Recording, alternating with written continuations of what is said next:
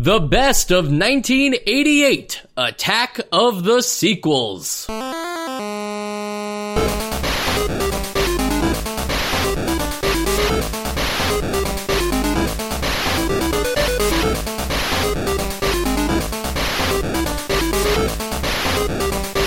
And welcome to Nostalgia, a chronological exploration of every NES game released in North America. I'm Mike. I'm Sean. I'm Joe. And I'm Sam. Guys, what is up? It's our big special episode. We love doing this one. Can I just get a feel of how everybody's doing tonight? Very well, thank you. I look forward to this all of 1988. So good. And okay, that's good. Yeah. And Sean, anything? Oh, I'm good, man. That's all I want to hear. That's great. You know, 1988 is a special year just in terms of years, because in terms of the 20th century, the year 1988 has the most Roman numeral digits of any year. That's 11 Roman numerals. Did you know that? Holy shit. I did not. Yeah, for most of the 90s, I thought each year was going to catch up to it, but we never quite got there. We never got there, and that's because you have to remember, 8 is greater than 9 in terms of numerals. That's what they say. Crazy. Now they're all really short again. I think this year's only got like 5. Like, what's up with that? I don't like that one bit. Yeah.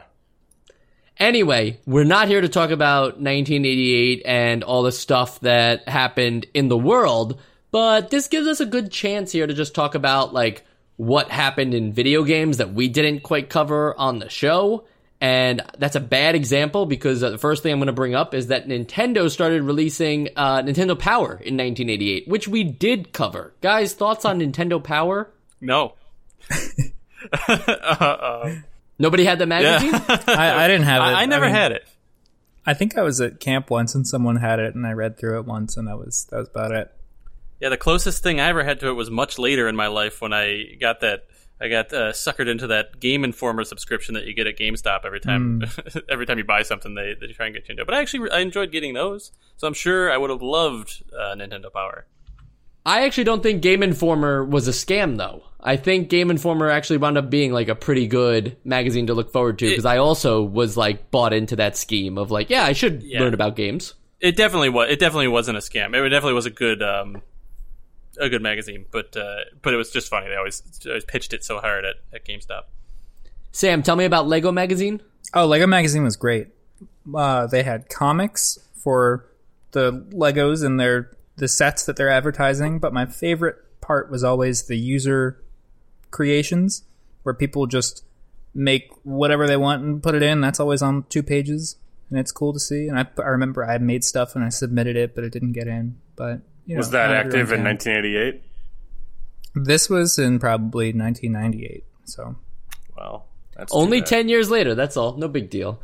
Anyway, 1988 also had, believe it or not, their own Game of the Year awards, the Golden Joystick Awards. Obviously, nowadays, like Game of the Year awards is like a big thing, and there's like a lot of reveals for video games. I don't think they were revealing anything at this award show. They just kind of said, well, somebody's got to win Game of the Year. And the Golden Joysticks gave it to Outrun, which we compared to Rad Racer a lot for Outrun. But Outrun is a great game made by Sega, though, so we kind of just have to accept that Nintendo did not win the Game of the Year here. But anybody ever play Outrun? Any thoughts on that? Yeah, it's got big aesthetic. It's one of those classics that it's too bad we don't get to talk about. Maybe another Sega-stalgia episode somewhere down the line. I agree with you there, Sean. A couple of other things here. Konami on January 8th of 1988 releases Super Contra, but we just got regular Contra this year. And that's like a trend I'm noticing across the board, is a lot of games were getting their sequels on the arcade or on other consoles, but the NES is just giving you like its very first taste of these franchises. Do you think that affected Nintendo at all, or do you think they could care less and they were just like, no, we're the definitive video game at home experience, so whatever you get is what you get? I think that makes sense because Nintendo already knows that these games did well in the arcade, so why take a chance on the sequel to something or the new version of something when you already know that something has success? Yeah, and if it's not like the sequel is available anywhere outside of the arcade, like that you can have in your home outside of Nintendo, then might as well just let the hype of it kind of build up and let like the demand for it build, and in the meantime, don't step on your own sales for Contra 1. I love that thought, Joey. That's a true marketing thought right there. I love that. And it's true because that's what they would do in Nintendo Power is they wouldn't hide that these games existed. You know, they were teasing Zelda 2 for a long time in even Nintendo Fun Club, which came before Nintendo Power. But it's like if anybody actually knew that Zelda 2 came out in Japan before Zelda 1 came out here, I wonder how they would feel. They'd be like, what's taking so long? And we also got the first commercial versions of Tetris to be released in 1988. I think we'll be playing this game on the NES in 1989, but a lot of people would consider Tetris one of the greatest video games of all time. I don't know if that's true for the NES version. We will find out. But does anybody have any experience with Tetris here? Anybody looking forward to that? Yeah. Always looking for a new thing to play Tetris on. You know, I have an unpopular, not a big Tetris guy. I've just never been my thing. So hopefully the NES version will turn me around. Yeah, I mean, I'm really bad at it, and I can maybe like put up with playing it for maybe 10 to 15 minutes at a time. But and then I can put it away for another 3 months. But you know, it's one of those things that if you can play it on a Nokia phone, it's still something. It's still one of those.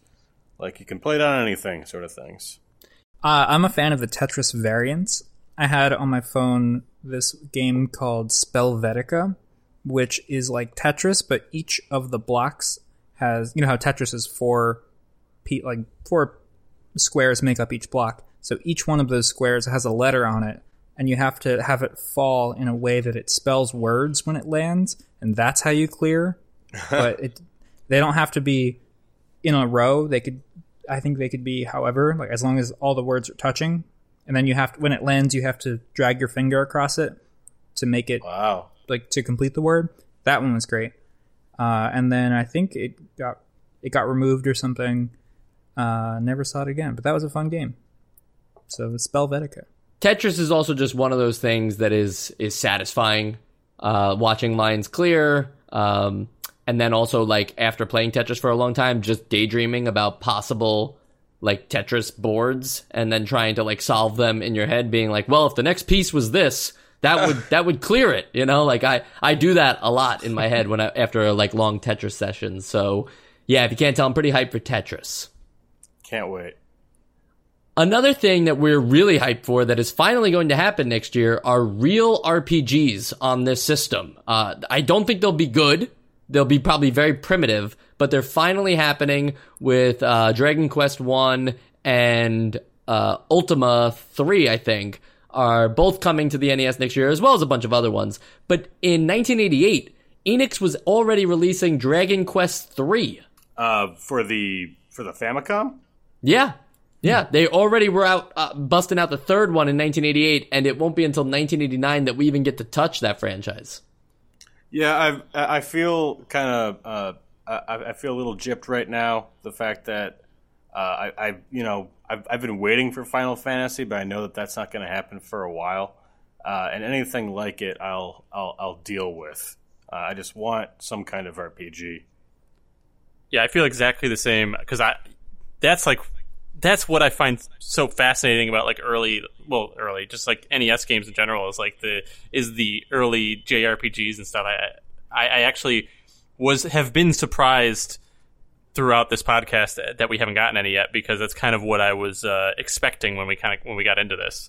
So I'm looking forward to seeing some. I would say that Zelda 2 is kind of an RPG. I don't know if we talked about that last time because I wasn't here. We did. But as far as, actual traditional RPGs go, I'm not a huge fan of them. It's a little too slow-paced for me.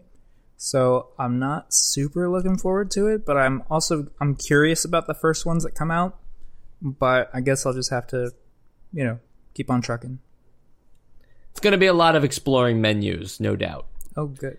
That's my favorite part. speaking of RPGs, we also have Pool of Radiance is the first game ever based on the Dungeons and Dragons series. That didn't come out on the NES. It comes out on the computer first. I think it actually will make its way to the NES later in life, but it's just interesting that video games, RPGs are starting to take off, even on computers here, with the arguably like the most famous RPG, Dungeons and Dragons, finally getting like a video game adaptation. Yeah, no, I'm kind of psyched to see what kind of primordial version of this we're gonna see. I'm sure it's gonna be terrible, but I'm looking forward to it. Otherwise, in the console landscape, things are pretty much the same as they've always been. Nintendo has now, by 1988, solidified their spot in the number one, and that the video game crash is like, that's over. So no more need to worry about video game sales crashing, because they are booming, and Nintendo is selling millions of units for games that came back as far as 1985. Like, those games that we first played, those 17, they're still on shelves and they're selling really well, and they're going to continue to sell well because Nintendo's continuing to promote them before anything else. I think the combination of Nintendo Power Magazine, the ability to bundle games like Duck Hunt and Super Mario Brothers together, which we saw here, and also Donkey Kong Classics we saw this year. The ability to do stuff like that and sell it all as like one complete package, and then also get you hooked on the idea of like advertising to children these games that are going to come out via a fun magazine that disguises itself as something else. Nintendo's got a winning formula here that's going to keep them in the winning position, because Sega, as of right now, only has the Sega Master System, and that thing is just, I mean, like, it's strange to it's no Genesis, you know. Sega hasn't figured out how to get around this market from Nintendo yet. Is the Master System the one that has the box art that's just the grid? Yes, for every single game. It's just the grid for every single game, which at first seems like a really interesting design choice, to be like, oh, everybody's going to know they're buying Master System games because they all look the same. But then you see some of these box arts, and they are just nightmares. I mean, it comes to a point where some of the box arts are actually just pictures of the game cartridge inside the box on the box, which then like causes a loop of like, well, it's the box on the box. So that's confusing. I always thought that those look like DVDs that come with textbooks for school or something like that, like the box art. Right, they wanted to make it, I guess, like a Matrix or something like that, you know, that the infinite possibilities of what was before you, but I wasn't feeling that. I was feeling like, wow, these games are going to be very simple when I look at Master System boxes. I don't know, I like the design because it reminds me of those blank VHS tapes. They always had some really cool 80s aesthetic going on. But, I mean, I never played a Master System game, so I'm just talking about nothing right now. Yeah, it's funny because you always hear about the Master System, but I don't think I've ever experienced anything Master System. In the sense that you've never seen the Sega Master System, system. I don't think I've seen the console. I certainly haven't played a game from it, and I don't even think I've seen the box art you guys are talking about. It's just a bunch of blue lines. Joe lives in a world without the Sega Master System. Yeah, I'm from the Mandela Effect universe, where that never happened. There's a bunch of consoles, though. There's some I haven't even bothered to bring up here, because, you know, in Nintendo, in North America, Nintendo is king. So I think the Master System was doing okay in Europe and Japan, but we cover every game in North America, and so that's why we're correct in covering Nintendo, because they obviously have the biggest output. They have one of the most popular systems, and even though we're only up to 1988, we're going to cover it until the very last licensed game comes out, which I believe is 1994 Wario Woods. That sounds first party, Mike. And that's how it's going to be, you know, first party games. It's weird to think that Nintendo told everybody else, like, stop releasing games for this system and we're going to release the last game. But I think that's how it's going to be.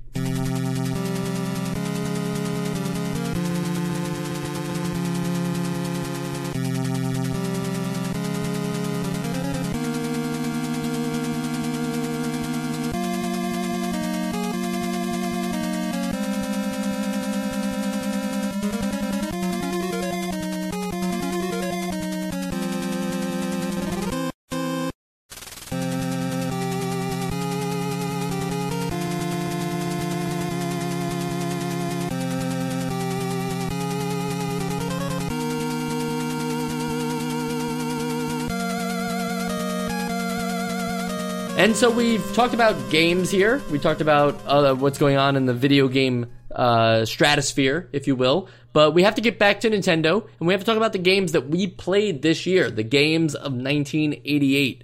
And I think real quickly, some of us selected games we wanted to just bring up again and talk about in a way that, like, maybe we want to remind people that they exist or say a comment that we didn't say on the episodes.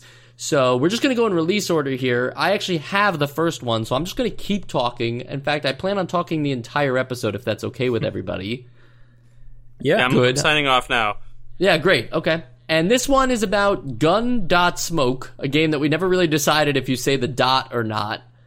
But I think we all liked this game, if I remember from the episode. And I'm just out here thinking that this is the actual, like, most unique shmup that we've gotten so far on this system without it actually being like a shmup. We think of Gradius and Life Force as like the great NES shmups, but I think Gun.Smoke is up there, and it's also incredibly unique with that Wild West theme and the way that you have to like talk to townspeople to buy your upgrades depending on like the particular stage that you're on, and you have to like hunt for a specific warrant to then like face off against the bad guy, otherwise the stage just keeps looping if you don't find the warrant. And the way that I think gun like shoots, yeah, like you gotta press one button to shoot left and another button to shoot right. Throwing that in there. Yeah, I think that's a great... Yeah, that reminds me of Section Z had something like that, too, where, you shoot forward or backwards, depending on the A or B button. It's obviously different than what Gun.Smoke was doing, but that's like a similar control of, like, using your A and B buttons to shoot differently. I think Capcom was really close to an essential game here, and I think we were all really close to saying it was going to be essential. I don't remember if anybody actually voted for it or not. You did, Mike. But, okay, that's fine. But you're saying that you weren't even thinking like maybe at any point? Oh, no, I was very positive on the game. I also think it's the most unique shmup that we've played. I didn't mean that in any negative way. If you take, took offense to it. I took offense being like, well, Mike, you were the only person who voted for it. I thought you did too, Sean. You didn't vote it, Sean? I thought you did, but I did not vote it essential. Because I was very close to doing it, but there were a couple. I don't remember. Exactly, I think we were all on that precipice there. Yeah. So overall, like a great game. I'm excited to see what Capcom can do otherwise in the shmup genre, because the only other entries that I can remember from them are, I think Section Z was actually by them, and the 1942 and 1943 games, which we overall didn't find too favorable. So there's like a way for Capcom to do this, and they're kind of bordering either excellence or middling. So we need to figure out what's going to push them over the edge there. Sam, you're up next with RC Pro-Am. What do you want to say? So I just want to say that I think we haven't really had a solid racing game on the NES that works like a normal racing game and not just kind of passing people within a certain amount of time. And this one is a real racing game on the NES, and I think it's really cool. And there's different tracks and different power-ups and stuff. And I just think that should be noted, that this year marks a milestone for, I would say, the first real racing game on the NES. I agree. Yeah. I really like that this game actually had persistence, like instead of, like you said, just sort of moving checkpoints, where you could have somebody crash and there would at least be some simulation of that car getting back on track and trying to catch up. So I also really like that about RC Pro-Am. Yeah, and it felt really good to like get good at the controls, because the controls are, well, it's a style of control that I think always is a little confusing because the camera doesn't move, but I feel like the motion feels really good, and it feels like it actually takes some skill to get around the track even, let alone win the race. And then just to come back again to me, because I love to talk, I need to talk about RBI Baseball here for a minute, because we got a very passionate series of tweets. You can always message us at NostalgiaCast on Twitter, and we got a lot of tweets about the scene that is still alive today in RBI Baseball. Yes, the original one, but also all different versions of RBI Baseball for the NES and other consoles as well. And it's just like really eye-opening to me to see that like there are people who really care about these NES games that we're just kind of playing like one and done with. You know, we'll never be able to like spend an intense amount of time with any of these games, but I think we do our due diligence in covering them and giving them the ample amount of time that they need. However, to see people still playing a game like this 30 years later, in the sense that they are having, you know, cross-country trips to meet up and play like a full league using RBI baseball with the same stats and everything that they always were, and having new strategies and new ways to play the game and new people who find this community and then join it.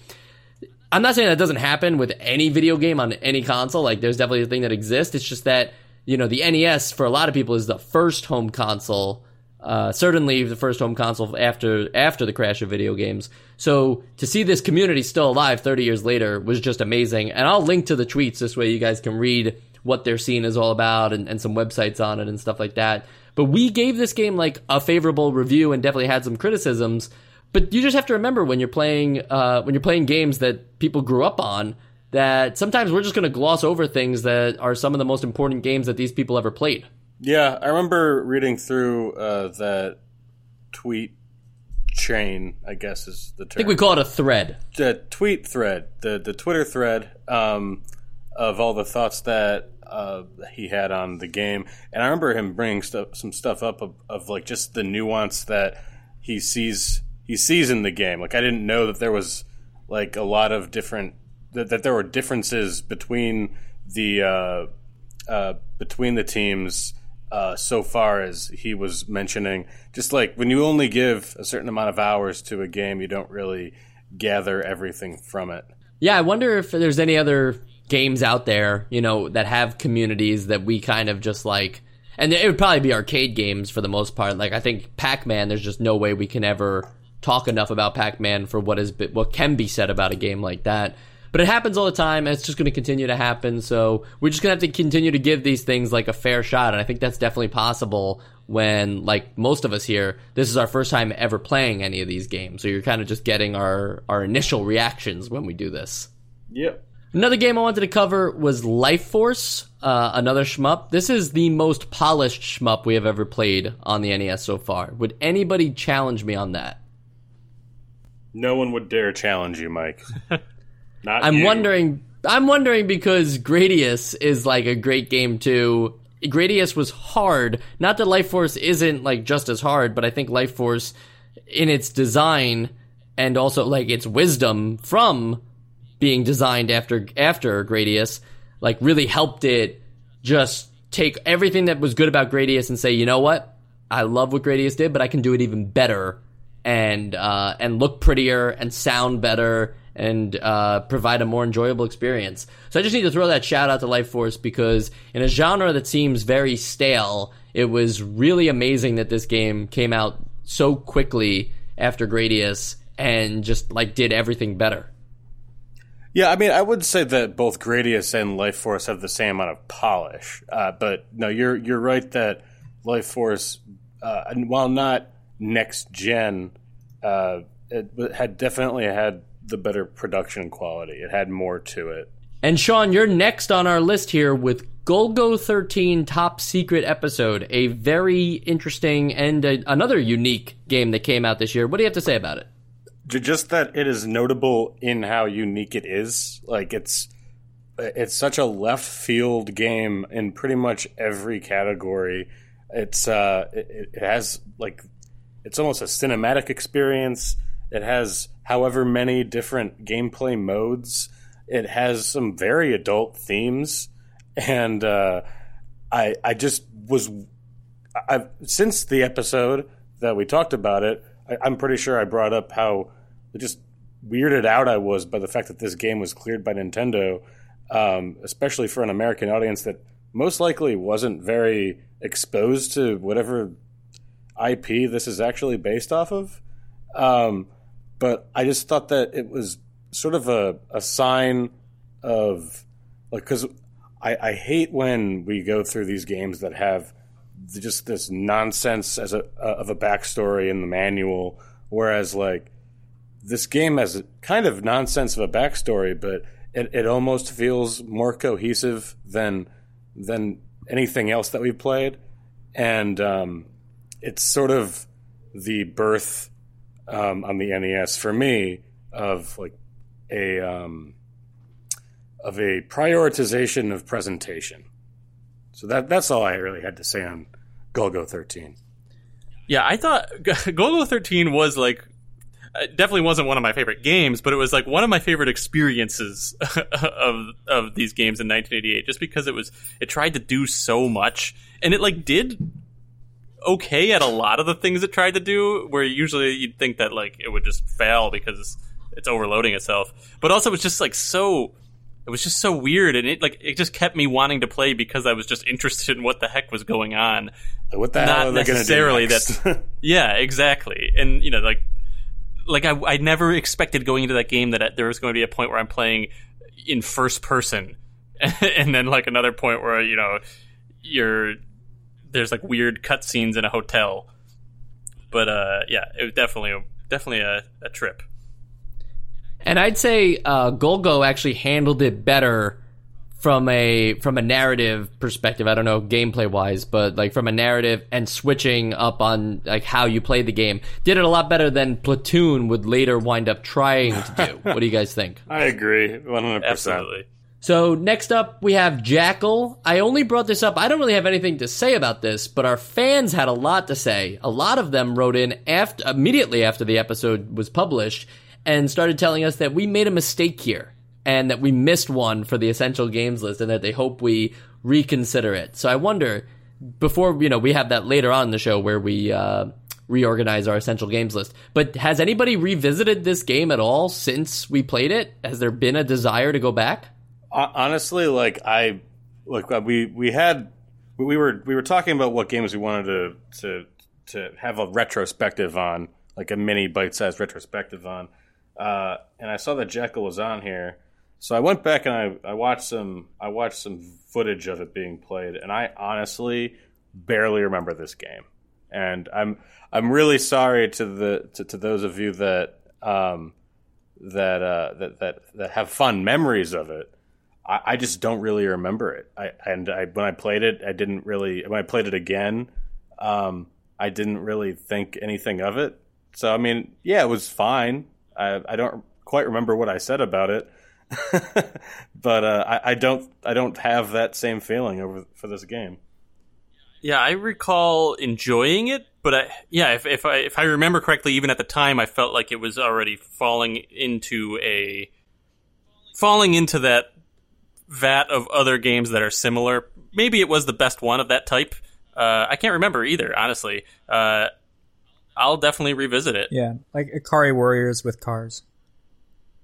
That's a good analogy. That's a fun analogy too. I think the one thing I remember is being annoyed at the machine gun on your. Is it a Jeep? Is it a tank? I think it's a Jeep. It's a Jeep. It's a Jackal. Yeah, the machine gun on that was like locked to a certain direction, and that was like frustrating to control. But I believe there's a ROM hack that fixes that, so maybe that's something worth checking out as well. Because maybe that was the big thing that was keeping it from being on the Essential Games list. Who can say? Sean, are you at all worried that people are going to come find you in real life and read you quotes from your episode of Jackal? Well, the thing is that over the course of this show, I've made sure never to say my last name on air, so I'd like them to come find me. And here I was thinking that the thing was going to be that you've already had multiple people approach you on the streets and just read quotes to you from your daily, everyday life. No. I take steps to avoid that, Mike. Would you believe me if I said I was going to talk about another shmup? Please. I love shmups, apparently. It's the only things on my list that I want to talk about. That. And it's 1943, the Battle of Midway. This is the shmup attempt at wanting to be something greater, but forgetting what actually makes a shmup good. I think that the new level up system where you can start with a loadout of what your plane is going to be focused on, whether that's attack or defense or special attack or fuel, that's all really cool, and they approached it in a way that made sense. It's just that the actual game is not fun. It goes on for a very long time. The enemies don't change that much throughout levels, and it's really just flying over an ocean while planes try to, while you're in like a dogfight with a bunch of planes of different sizes. So ultimately, it's not fun for the reasons that Life Force is fun. Life Force, Gradius, like Stinger, those games put you in this like super unique world that also have the same great level design and choices. Shmups are all about choices and loadouts and stuff like that make those games successful. So I think 1943, the Battle of Midway, had an interesting new idea that I'd love to see another shmup try. It just didn't actually do the things that shmups are supposed to do. Can I say shmups one more time? Is that okay? Go for it. Well, after I say this, then you can say that. Don't go. I did appreciate that it actually included music. Right. That's true. I was going to suggest that we nominate this for Most Improved Soundtrack. Most Improved Soundtrack from its predecessor. So I'll just say it one more time. Shmups. There it is. Good. Now, Joe, this is a game that, it was an interesting episode. You definitely have encouraged a lot of this audience with your words to go check this game out. And some people have even said that we have opened their eyes to a game that is now like a hidden gem. I honestly can't believe that we were able to do something like that. But people believe this with Spy vs. Spy. And you talked a lot about it in the episode, but you'd love to talk some more about it. So what do you got to say? Yeah, well, first of all, I think that my eyes were opened to it, too. I actually re-listened recently to our best ofs of the previous years. And last year I did mention that I was interested in Spy vs. Spy.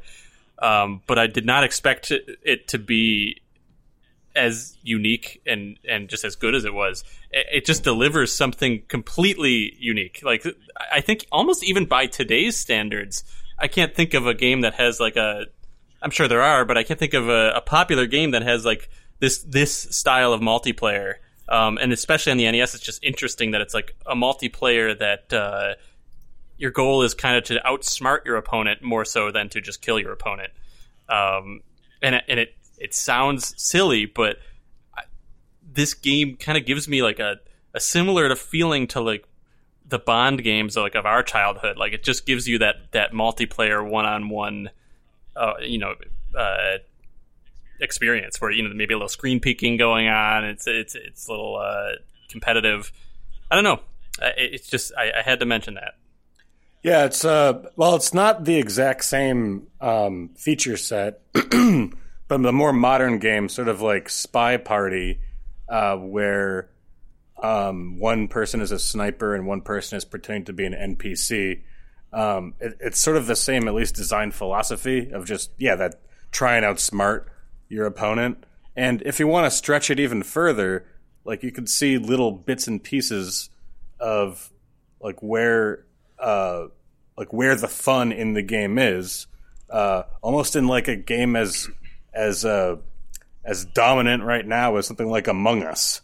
Like, it's just that, like, try and outsmart. I mean, this is not the same in any way beyond that core tenet of what the multiplayer is supposed to be like.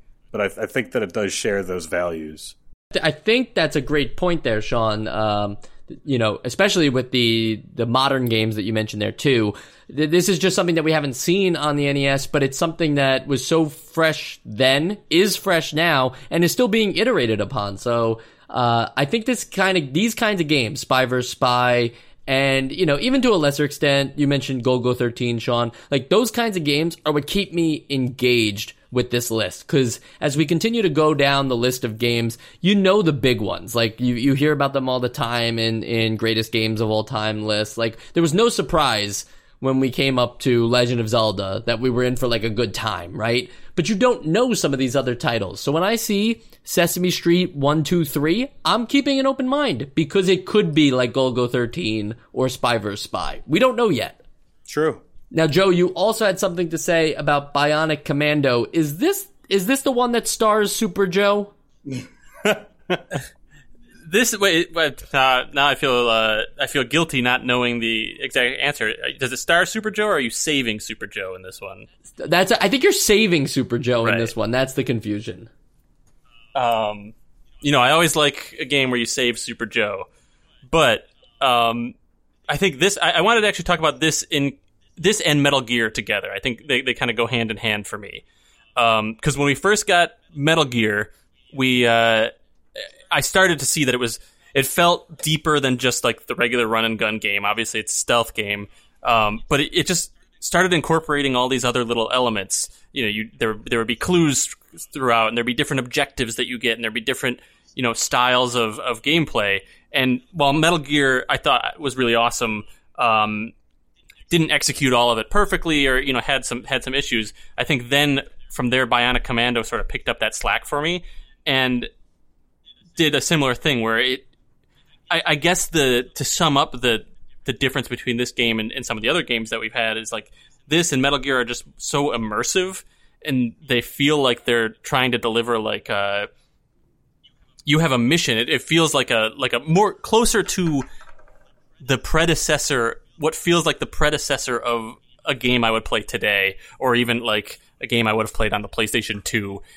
Obviously it's a lot more primitive than those, but it feels like it's going in that direction, or it feels like it has a little bit of that DNA in it, which again is something that I expected to see way more often on NES games before we started this, probably just because the NES games I had played before this podcast were limited to classics that everybody loves.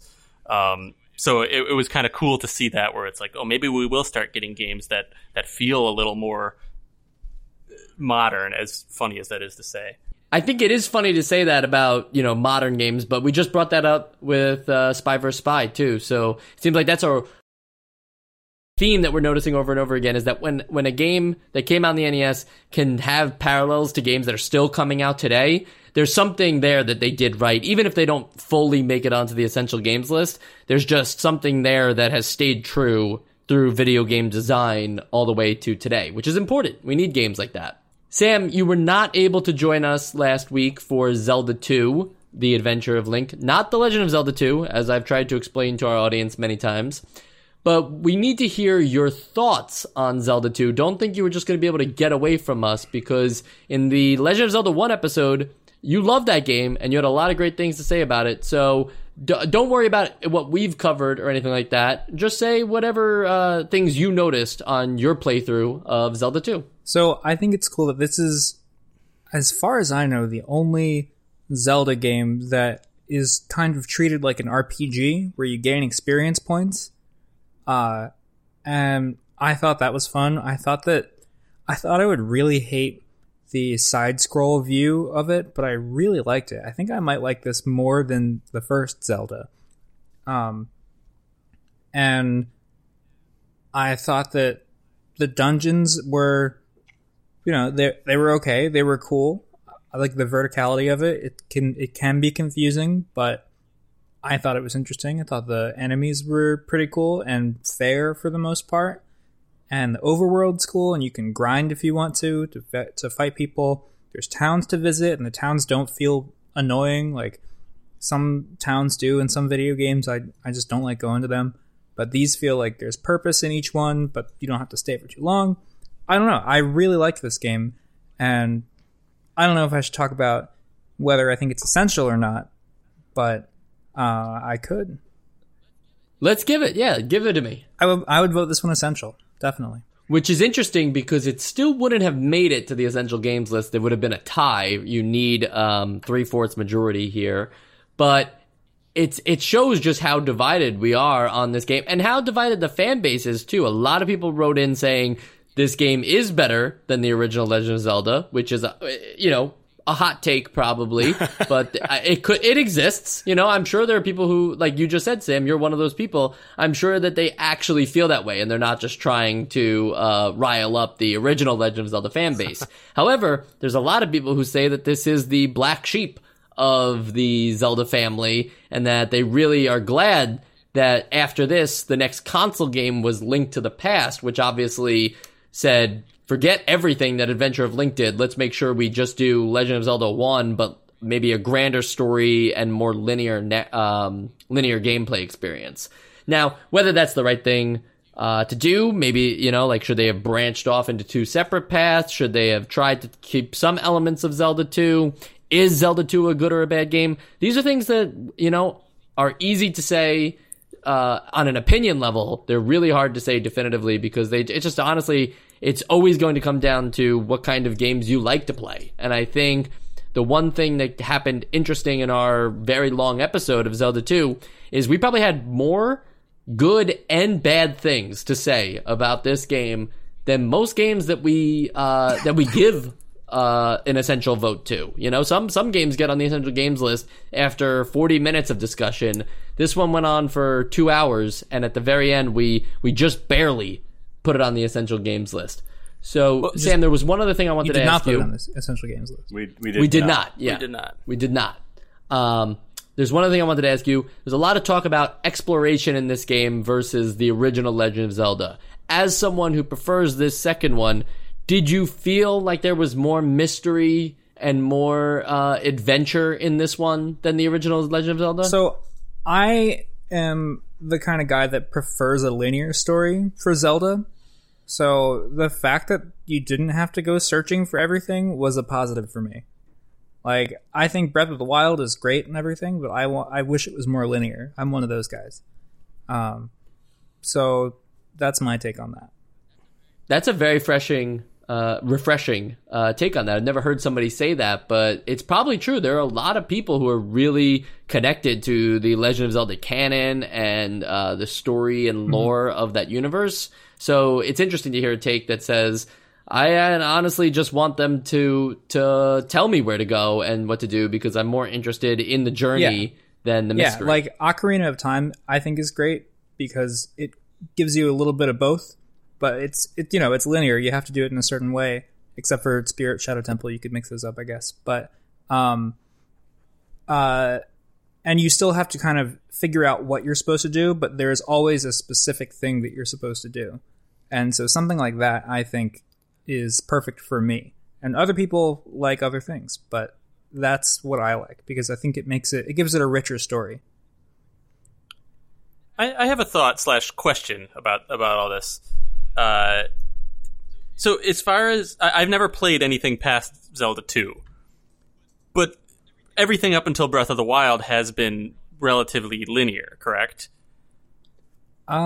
They hold your hand more and more as the series went on until Breath of the Wild. Yes, I would say that. But Link to the Past closed off that you're just allowed to go to any dungeon, like you had to kind of follow an order. Then by Ocarina of Time, you were limited to what you could do as a child and what you could do as an adult. But by Skyward Sword, they really were just telling you like you're following the story and you're doing the things we want you to do.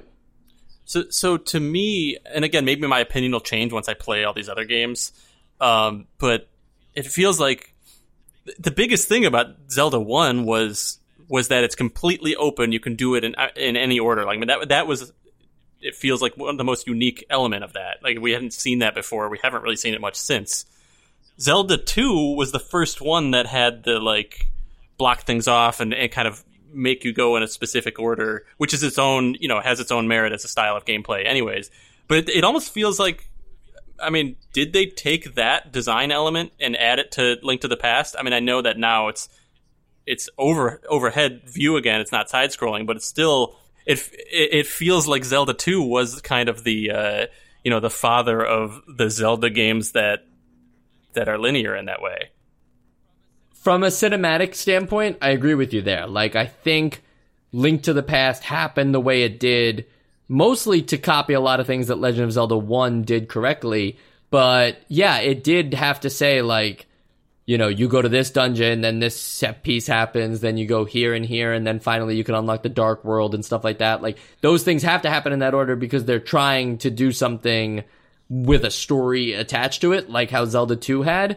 And you can't really, like, you see, even whether it's Zelda 1 or Breath of the Wild, you see how if you make it that you can do anything, you're really limited in what you can tell in terms of story.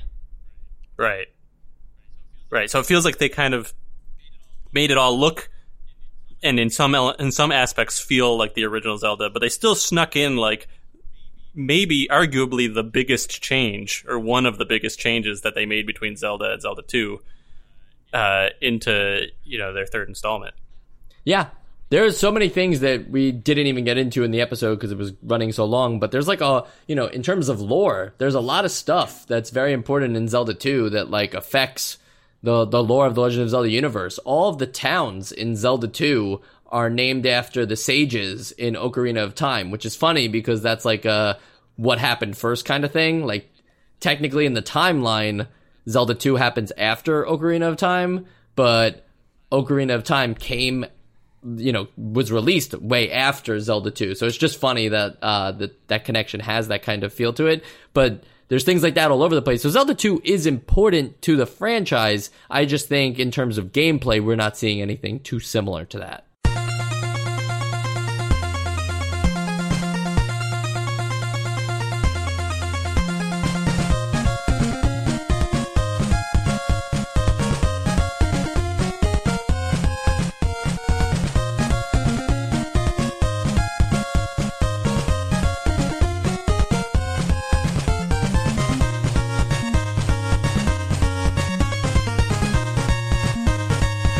And now it's time for our top 10 games of 1988. Those of you familiar with the specials will know that this is something we do every year. I think we started with only top 5 since there weren't that many games.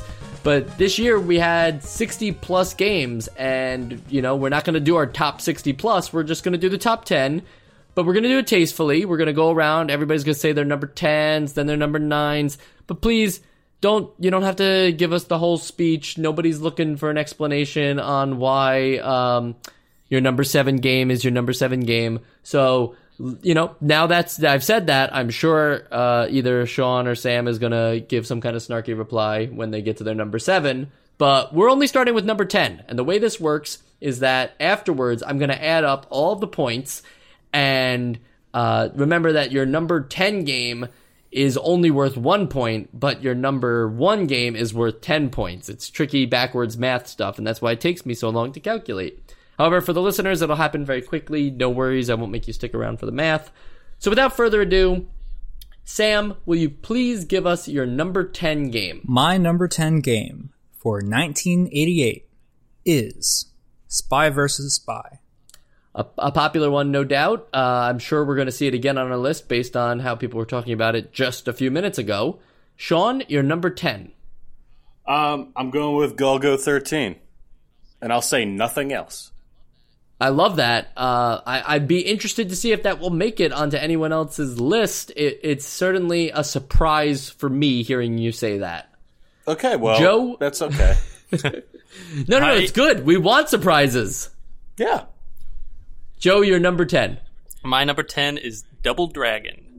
And I'll break the rules slightly, give a tiny anecdote that I actually revisited this to see if I wanted to take it off of the Essential Games list. Because I was like, does that need to be on there? And then I played it and I was like, oh, that's way better than I remembered it being. And my number 10 is Zelda 2, The Adventure of Link. It did get onto my top 10, so that is surprising even to me. But when I was looking at this list, there was a lot of things fighting for that number 10 spot, and so this one got in there. Sam, you're number 9. Number 9. Life Force. I just liked if we can just, you have such a great voice on that number countdown. I'm trying to do one of those Watch Mojo sort of countdowns, Yeah.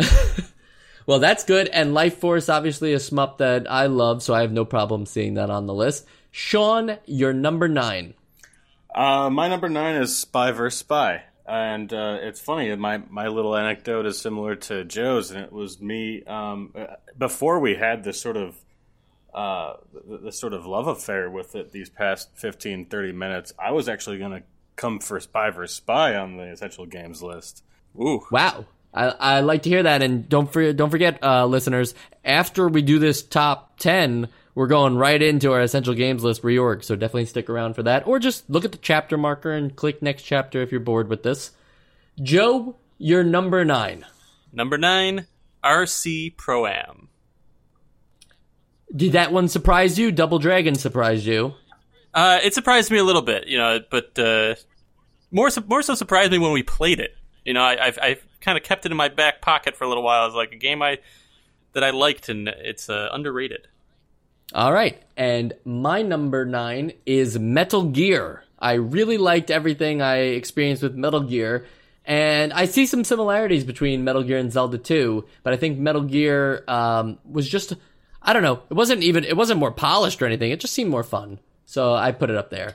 Number 8, Sam. Number 8. Gun.smoke. So you're leaving the dot in there. That's official now. Yes. Okay, so if me and you both say it, we can't Yeah. be wrong. Okay, Sean, your number 8. My number 8 is also gun period smoke. Ooh. I don't know how I All feel right, about that. we are somewhat wrong now that Sean has made a gun period smoke. Joe, your number 8. Well, we're all in this together because I also have gun smoke. Ooh. So Well, that is was- there but is there a pause there? That's the Is there end of a pause? sentence. Gun, sentence is over, smoke. I like that. Well, I'm going to break away. I don't want gun Full dot stop. period smoke to be my number 8 game. I'm making Freedom Force my number 8 game. That's right. The Zapper game where you're like on the plane and on the runway and you got to take down the difference between hostages and God, criminals. I completely forgot about That's that. a good one. That was a Honestly, good that one. should be on my list. I forgot about Freedom Force. I voted that essential. Freedom Force is so good. It's a no-brainer for me. It's got to be number 8. I wish I could have even put it higher, but there's a lot of good games this year. So number 8 for me is Freedom Force. Sam, what is your number 7? Number 7. Double Dragon. It's Double Dragon. Nothing to say there. I just like Yep, that you just can Double pick up Dragon. people's stuff when they drop it and then use it against them. I think that's sick. Yeah. That sounds great. Yeah. It actually sounds like you're like introducing like the Oscar nominations or something with your number 7 or with your announcing in general. I could. No, it was specifically the number 7 one that channeled Yeah. the Oscar I'm vibe. available for booking if you want me to do that. If the Oscars are listening and they want me to announce, that'd be cool. I'll check Sam, with that's my great bosses. that you're plugging your own stuff, but I think we're going to move on to number 7 for Sean. My number 7 is Metal Gear. I know that this is not the best iteration of Metal Gear, but I'm too much of a Kojima head to not put this game on this list somewhere. And also, I have a line of foodstuffs that I'd like to hawk after the show. We knew number All right. 7 was going All to be right. a weird one. We just didn't know why. And Joe, your number 7. Well, I'm not just copying Sean, but my number 7 is also Metal Gear. I already said my piece about Metal Gear earlier, so we'll leave it at that. Yeah, that's fine, and I will vouch that Joe did submit his list long before thank the you. show started, so he's not just like, write that down. when Yeah, it I shows must have up. somehow figured out what Sean was going to say. I hacked into his computer or whatever, and That put it happens. on my list. Yeah, Yeah, but when you hacked into his computer, you still couldn't figure out his last name. right. Yeah. Nobody knows that. Right. That's the only way to And- defeat him. My number 7 is Bionic Commando. I think that this game is great, and I really like playing through it again. I really didn't have anything bad to say about it. I just couldn't have any more fun than my number 7. I couldn't have enough fun to say this is my number 6 instead. So, number 7, I told you it was going to be weird. Number 6, Sam. Number 6. RC Pro Am. I like this game. It's a fun racing game. Yeah, that's great. Yeah. Why not? Sean, 6. My 6 is Life Force for reasons we spoke about earlier. Joe, 6. So just going with with how hand in hand Metal Gear and Bionic Commando go. Number 6 is the evolution for me. So number 6 is Bionic Commando. All right, and my number 6 also starts with a B. However, I've already gotten Bionic Commando in, so I will be voting for Blaster Master as my number 6 game. Just a really fun. I want to say that this game is what people talk about when they talk about like Metroid on the NES. Like Metroid on the NES, I thought was a mess, and I necessarily thought it shouldn't have been on the Essential Games list. But that's a conversation for later, maybe. Blaster Master does everything that Metroid wasn't doing right, does it right, and also makes it really fun. So Blaster Master, my number 6. Sam, how about your number 5? Number 5. Zelda 2, The Adventure of Link. And you've already said everything you need to say about that one, so we're not going to let you say any Yes, more, I have. actually. All right. Sean, number 5? Yeah, my 5's Contra. That's it. I don't really got anything to say about it. And Joe for the copy. Come on. My 5 is also Contra, but since we haven't talked about it at all, I will say that I feel like everybody already knows about Contra as being a really good game, but it actually still exceeded my expectations with having a couple different game modes and always feeling. Turns out it is a good game. Yeah, but like it's a better game than I thought it was going to be. Like I had dabbled with it before, but I'd never given it as much of a chance as I did on this podcast. And my 5 is Double Dragon. That is the new standard that I will put all beat-em-ups that happen on the NES. I will put them up against Double Dragon, and I feel like I enjoy beat-em-ups just enough that there should only ever be one of them on the Essential Games list. So it'll take a lot of convincing for me to either keep Double Dragon on or to have anything ever top it. Sam, you're number 4. Number 4. Contra. It's Contra. Anything Everything else you Joe want to said, add? pretty much. Different game modes. It's Great. fun. There you go. Love it. Sean, you're number 4. My 4 is Double Dragon. Yeah, I like hitting people with stuff and picking up barrels and shit. So why not? Joe, number 4. My 4 is Blaster Master. Got difficult here because we're getting into some of my favorite games. It's hard to rank them. Okay, so you're saying that it's not necessarily your number 4. It could have been your 5 I think or your 3. It does fall firmly at number 4, but it took a lot of thought to get it there. A lot of consideration, we'll say. My number 4, the first game on my list that beats other Essential games, but is not Essential itself, and that is Gun.Smoke. I think this is a great game, and obviously I talked for a lot of reasons why I think it's fun, so I'm not going to cover them again here, but, maybe we consider it in a few minutes. Sam, you're number 3. Number 3. Super Mario Bros. 2. It's Super Mario Brothers 2. I think that's supposed to be I know, your number I feel 1. really bad Right? not Like, if you're including gonna say it like as that. number 1, but I gotta be real. It's my number 3. It's close, though. It's All close. right, My top 3 are very close together. Number 3 is good. Yeah, there's nothing wrong with that. Sean, you're number 3. My 3 is Bionic Commando. I like grappling hook arm things, so I thought that grappling hook arm things needed some representation on this list for among all these other non-grappling hook arm games. All right, that is fair. Joe, you're number 3. My number 3 is one of my favorite games, Spy vs. Spy. Not one of my favorite NES games, mind you. One of my favorite games. Which puts a lot of how do I want to put this? It puts a lot of power into your next 2 games, because if this one is one of your favorite games, then those next 2 must be like really up there. That's true.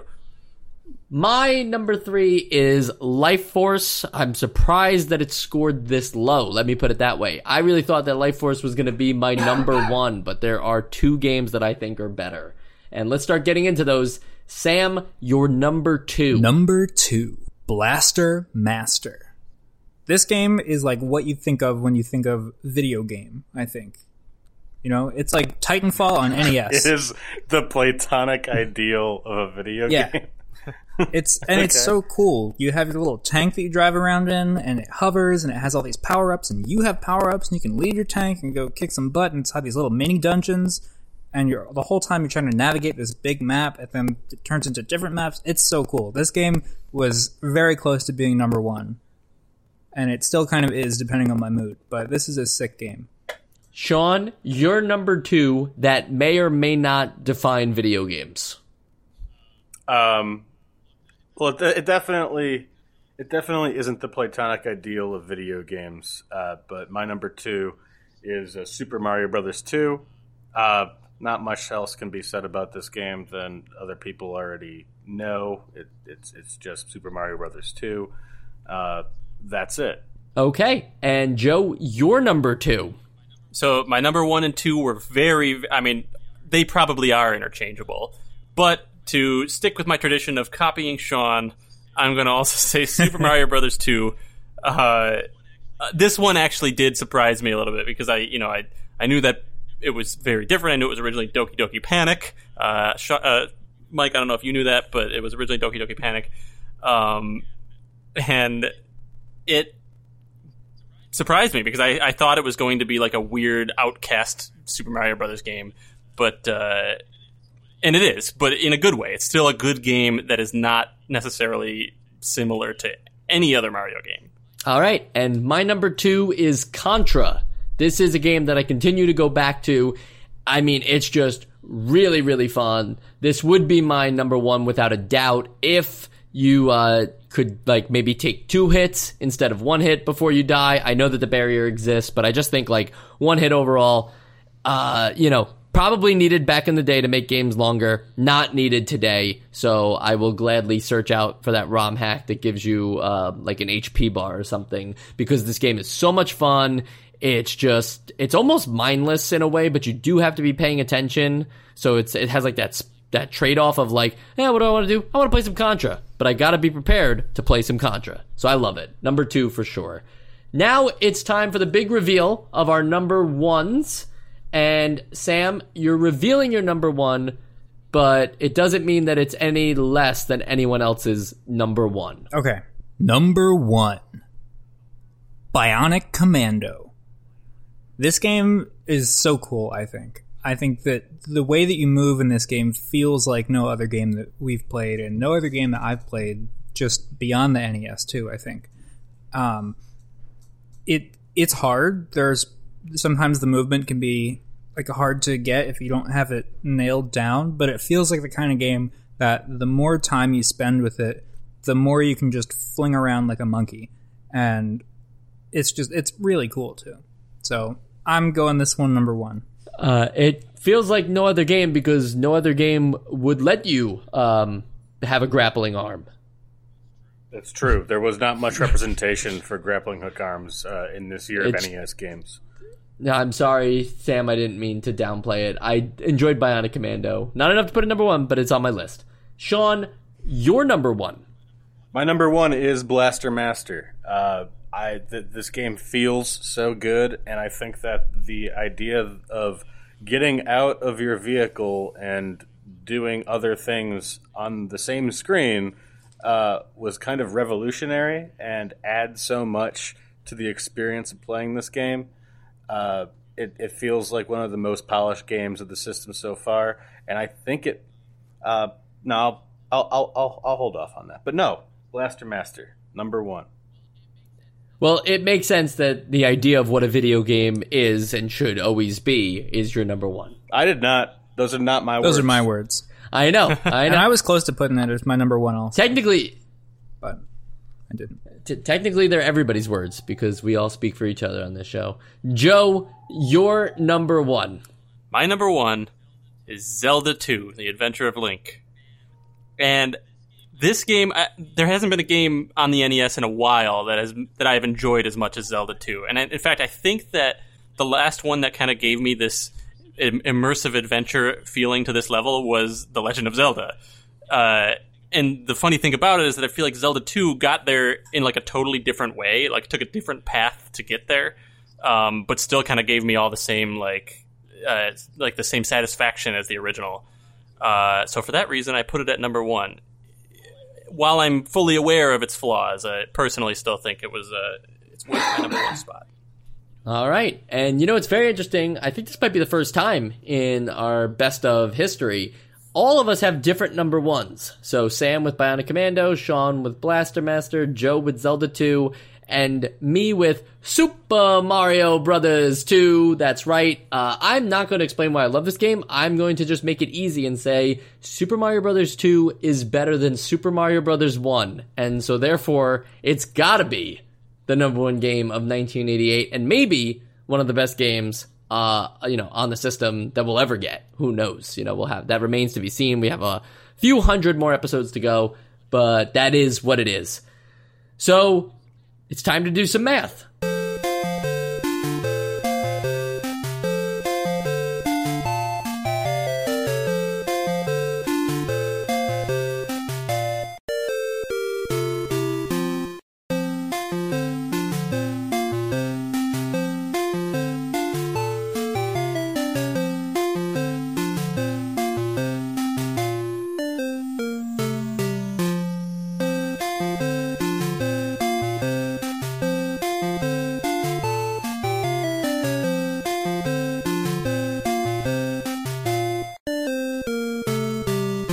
The votes have been tallied. We have our top 10 games of 1988. At number 10, Metal Gear. Sean, can you give me a little Metal Gear? Metal Gear. There you go. That's all I need. That's all I need in life. Make that your ringtone, people. Just download that voice sample. Number 9, Spy vs. Spy. There it is. There it is. It's on the list. It's a little interesting because, some people put this very high up on their list and like they're number 10 or they're number 9, but I think Joe really carried the weight there, putting it as his number 3. Most likely. Number 8, Zelda 2: The Adventure of Link. You could argue that Joe single-handedly got this one on the list. You'd be right. Yeah, that's true. It was at number 10 for someone else, right? Yes, it was a number 10. No, it was a number 10 for me, and it was a number 5, I believe, for Sam. Oh, okay. Well, that's number 5 is a big help. You're welcome. A total of 16 points, so not Happy bad. to have you, Sam. Okay, so there is a tie here for 16 points, though. Zelda 2 had 16 points. However, not everybody put it on their list, so I put it at number 8. At number 7 with 16 points is Gun.Smoke, which everyone did put on their list. So I feel like I'm validated in saying that is the number 7. I think that's a good way to say it, yeah. Great. Fine. And then number 6 is also with 16 points. However, not only is it also on everyone's list, it's already an essential game. So for that reason, it should be above the 2 non-essential games. Are we okay with me calling Life Force the number 6 game? That's also more than reasonable. I'll allow it. Oh my gosh, you're making me laugh over here. Anyway, moving on to number 5 with 18 points. That is Double Dragon. Number 4 with 27 points. That's a huge uptick, if you will. Number 4 is Bionic Commando. Number 3 with just 1 extra point at 28 is Contra. So what's it down to, guys? What are the last 2 games? Well, we got Super Mario Brothers. Blaster Master. And what are we missing? Oh, Blaster Master, right. And Blaster Master, a game that Joe put as his number 4 and says, what's the other game? That's right. Well, I didn't have a lot of time to look through the list, Mike. Yeah, no, I totally feel it.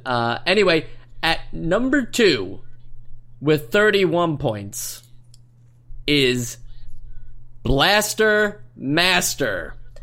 And just to show you that Mario is king, he not only gets the number 1 spot, he gets it with 36 points. That is Super Mario Brothers 2. With 36 points, and our number 1 game of 1988. I don't think anybody would be against that. Am I right? Wowie zowie. Not at all. Wowie zowie. For reference, The Legend of Zelda in 1987 got 37 points, so technically more points than Super Mario Brothers 2. And in our Best of 85 episode, I feel like Super Mario Brothers almost got like 39 points. Probably. Like it probably 40. It actually probably got the perfect score. I don't think anybody. Actually, Joe might have put Duck Hunt. I put Duck Hunt top. Yes, I did. Well, these are games that are being graded on the games that came out in the same year, so they're not really comparable.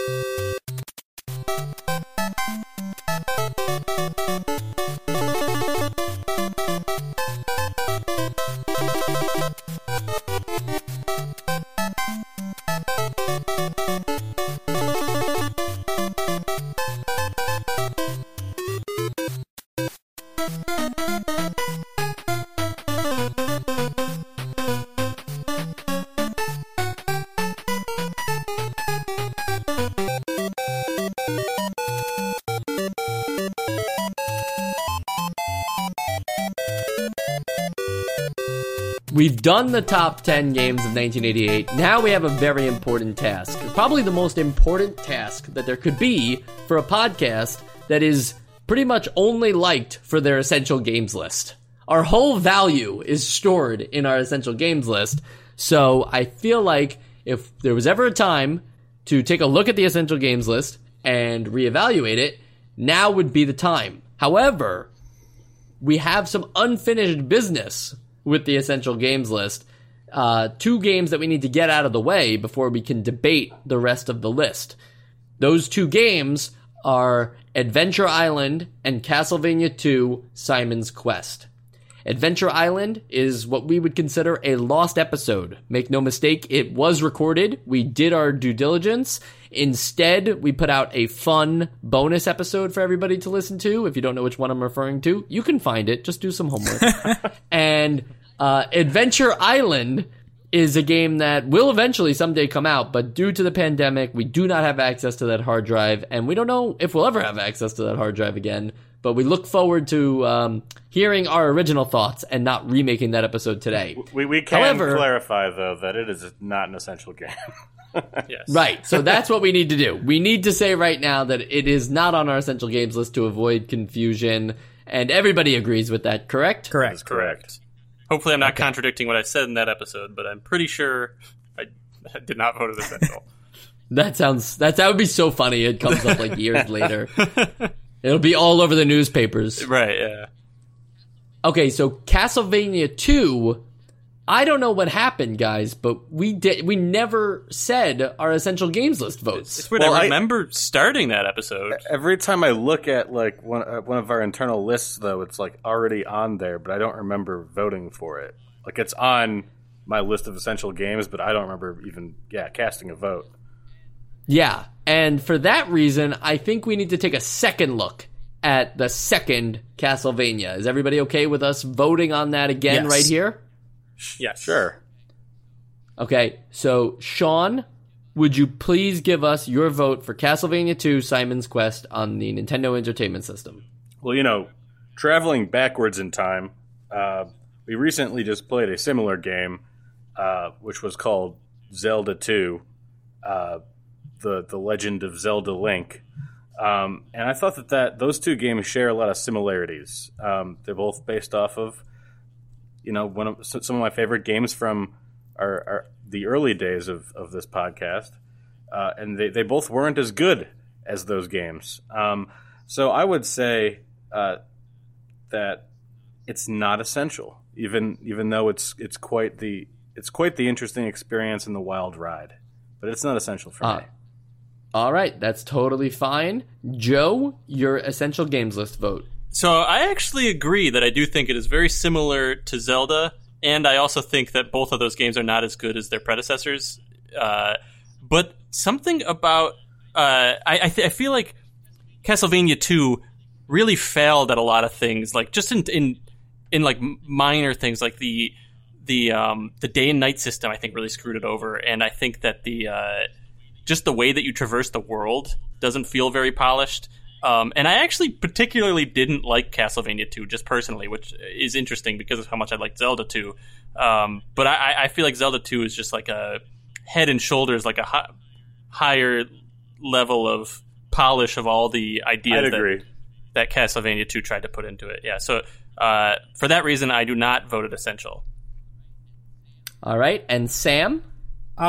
This game was frustrating to play, I thought. That's something that we haven't really gotten into, I guess, that much. But we mentioned the day-night cycle, but just trying to figure out where you're supposed to go, and people lie to you in the game, and information is withheld, and it's just frustrating to play, and I just did not like this game. It feels like it should be more linear than it actually is. Not a fan, not essential. All right, and so it already couldn't be on the essential games list after Joe and Sean voted no, but Sam solidifies the no, and I will add a no as well. And here's one thing, since we're talking about like being able to experience Zelda 2 and now vote for this game on the essential games list. Zelda 2 is a departure from Zelda 1, but it's not like a significant departure. It's just like a different way of playing a Zelda game. Castlevania 2 is way too different from what Castlevania 1 was offering, and honestly, Castlevania 1 is probably my favorite game on the system. So it's really weird to then experience this kind of game. I did have like some fun just from the fact that it's in the Castlevania world and like you still get to use the awesome whip and everything like that. Like I had fun with it, but I can't recommend this game even on like a play it level just because of the all the frustrating things that Sam mentioned, but also just like I think if you wanted to experience Castlevania on the NES, this is probably going to be the least likely entry in the series that anybody would recommend you. I'm sure people would either say Castlevania 1 or 3 before they ever suggest 2. 2 is, we were talking about Zelda 2 being the black sheep. 2 is actually the black sheep of the Castlevania NES games. It's unlike, I'm not even sure what they were thinking other than, well, Nintendo did this with Zelda 2, so we should do this with Castlevania 2. And so it's not on our essential games list. It's simple as that. All right, I can cross that out. We have added nothing to our essential games list, but we've technically removed Castlevania 2 if you count that it was a mistake ever putting it on there. Yes. So let's take a look. Let's take a look at the current essential games list. I'm going to read off the games, and then everybody will be invited. This is a free forum here, but not a free for all. Don't get nasty with each other. We're going to read the essential games list, and then we're going to make the case to add or remove any games on this list. The current essential games list for nostalgia as of January 2021 is Duck Hunt, Super Mario Bros., Balloon Fight, Gradius, Castlevania, Kid Icarus, Metroid, The Legend of Zelda, Stinger, Mike Tyson's Punch-Out, Mega Man, Contra, Double Dragon, Life Force, Spy vs. Spy, Super Mario Bros. 2, Blaster Master, and Bionic Commando. Gentlemen, who would like to take the floor first? Will the chair recognize the representative from Buffalo to speak? The chair will recognize Mr. Oh, shit, I said it. Oh my God, you didn't finish it. Oh my gosh, I gotta delete it. Oh, yeah, no. You You didn't should have finish just it. beeped it out. You just I beep will it out just and bleep leave it all out. this I in. will just bleep it out, but that's crazy. Oh my gosh. All right, you have the floor with 2 minutes. All right. I'd like to take this time just to make a statement, not so much call a vote, but the resolution to recognize Spy vs. Spy as a game that I was going to recommend removal from the list, but all of the hugs and kisses and all the lovely things we had to say about it has convinced me that a vote is not required unless a co-sponsor would like to step forward. I would like to step forward. My. Yours. That's very interesting. A removal for Spy vs. Spy. Is this being led by Sam or by Sean? It is a co-sponsorship for the bill between Sam and Sean. Now, let me remind everybody of the rules and why this is so difficult for the listeners at home. All 4 of us must agree that something is either added or removed. There is no just majority anymore. You actually have to get every single person to agree. So with that, I will stay undecided, but I will remind you that you both, Sam and Sean, have the burden of convincing one Joseph of why he should remove this from the essential games list. Of course. And you know what? I'll just say that I very much love this game, but I'm open to convincing about anything. So all right. So I'll hear it, and argument. I'll try and remain open. I'll start with the argument then. My argument would be for the removal of Spy vs. Spy from the essential games list. Although it is a very good and very not revolutionary, but it is a very unique game for its mode of play. I will say that it is the most rudimentary way for it to be unique. It doesn't quite have the polish that we're used to for an essential game. It's almost primitive in some respects. The real value to the game, I think, as this sort of oddball, doesn't quite live up to the standard of polish and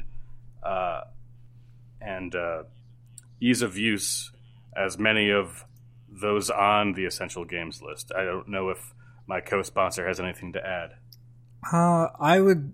Wow, that was very eloquent. I'm not sure if I can match that tone, but I think that you're right in that it's a very simply presented game where the art in it is not that good, and the rooms all kind of look the same.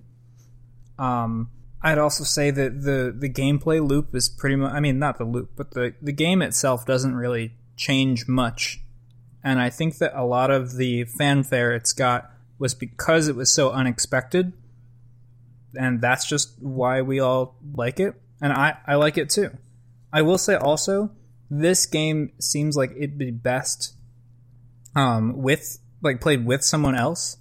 And as an only child who had to play games by himself growing up, it just doesn't seem that fun to me.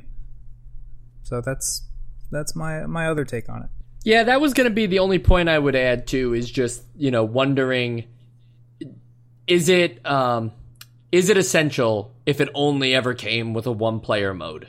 And, I don't know if that is actually an argument, because in today's day and age, you could always find a player to play with, whether on a traditional NES or just, using NetPlay or something online. So I'm not sure how much that actually matters in the grand scheme of what we're arguing here. But it definitely feels like a game that is significantly better when you play with an actual real person as opposed to the computer. Joe, your answers. I will say that, yes, if this didn't come with a multiplayer mode, I wouldn't vote it essential. I don't, just because I don't think it's fun to play against a computer and something like that. But it does come with a multiplayer mode, and I think it's an essential game because of its multiplayer mode in my eyes. So yeah, it's definitely best with another player. I understand if you didn't care for it if you played it solo, because I think that's a totally different experience. As far as the art and the rooms looking similar, I agree the rooms look similar. I think that's actually part of the game. I think that's part of what makes it a little bit more of a challenge, because you're trying to decipher and remember what's in each room with those little differences of clues. And the art, it was not a big importance to me, but yes, it is. The art is not the best, but it's also the art of Spy vs. Spy, which is what it's, a very simply drawn cartoon that already existed. But in terms of the gameplay, not the loop, but just the gameplay in general, I actually see, because I had the opposite experience. I at first started playing it thinking okay, it's kind of shallow, it's fun for a few minutes. But the longer that I played it, the more I realized that there is actually a lot of strategy involved, and it changes depending on the type of strategy your opponent's using. If we revisit that episode, I know I definitely talked a lot about how my strategy evolved over the time, with each playthrough, where at first my strategy was just to try and set traps and have my opponent die as much as possible to make their time go down. But then I eventually found the merit in actually finding the things quicker than the other person, because he had found a way to use my strategy against me, and I don't remember the exact details, but every time I've played this game since, and every time I've played this game, it's evolved for me. So maybe in the programming of the game, it's simple, but what the rules of the game do and allow for is for the two opponents to make the game evolve over time. And then my last question is, I guess I'm curious, Sean, as to what exactly you mean by polish. I know the one thing that stands out in my mind as as an unpolished thing is the way you select your items, which is a minor flaw in my eyes, but very forgivable because there's so few buttons on the NES. There probably was a better way for them to do it, but it didn't. To me, it didn't really hurt the experience once I got used to it. I would say that when I say that the game isn't very polished, I would point to the fumbly sort of menus and just controlling the game in general.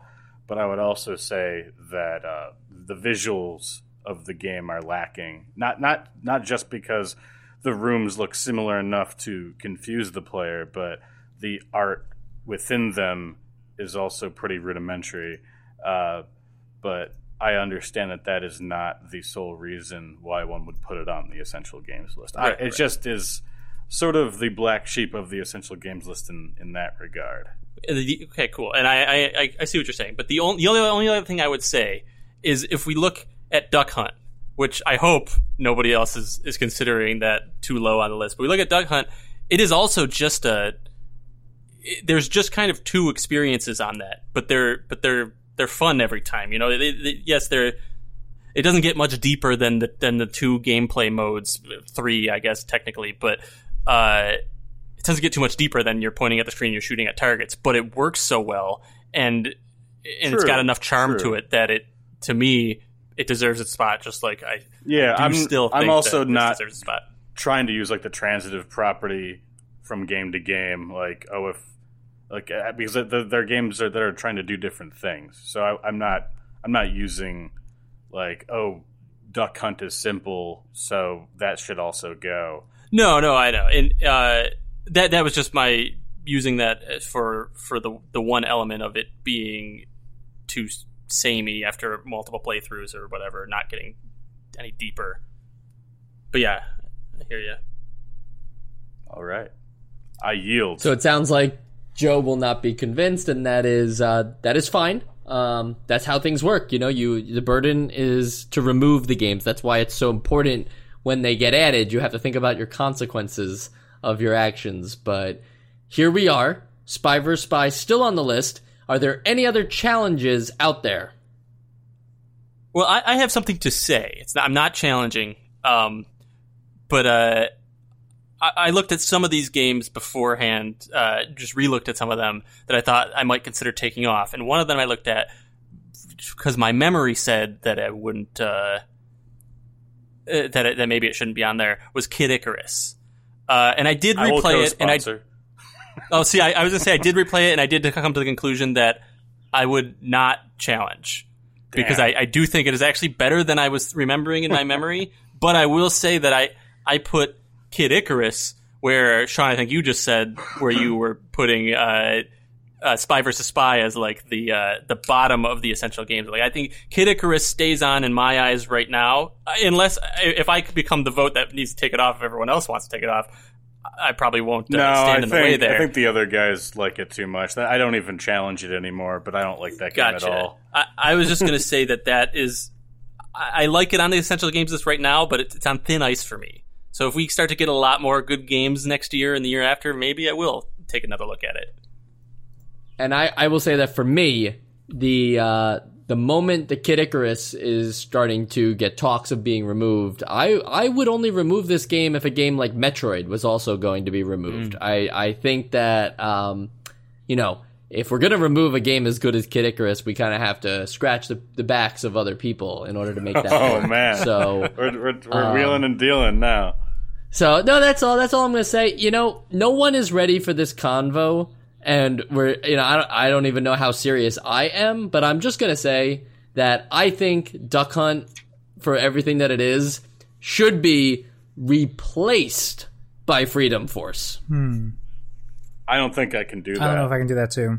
I think there's something to the simplicity of Duck Hunt that makes it essential. Yeah, it's funny because I really, really liked Freedom Force. I'm not sure. I would be...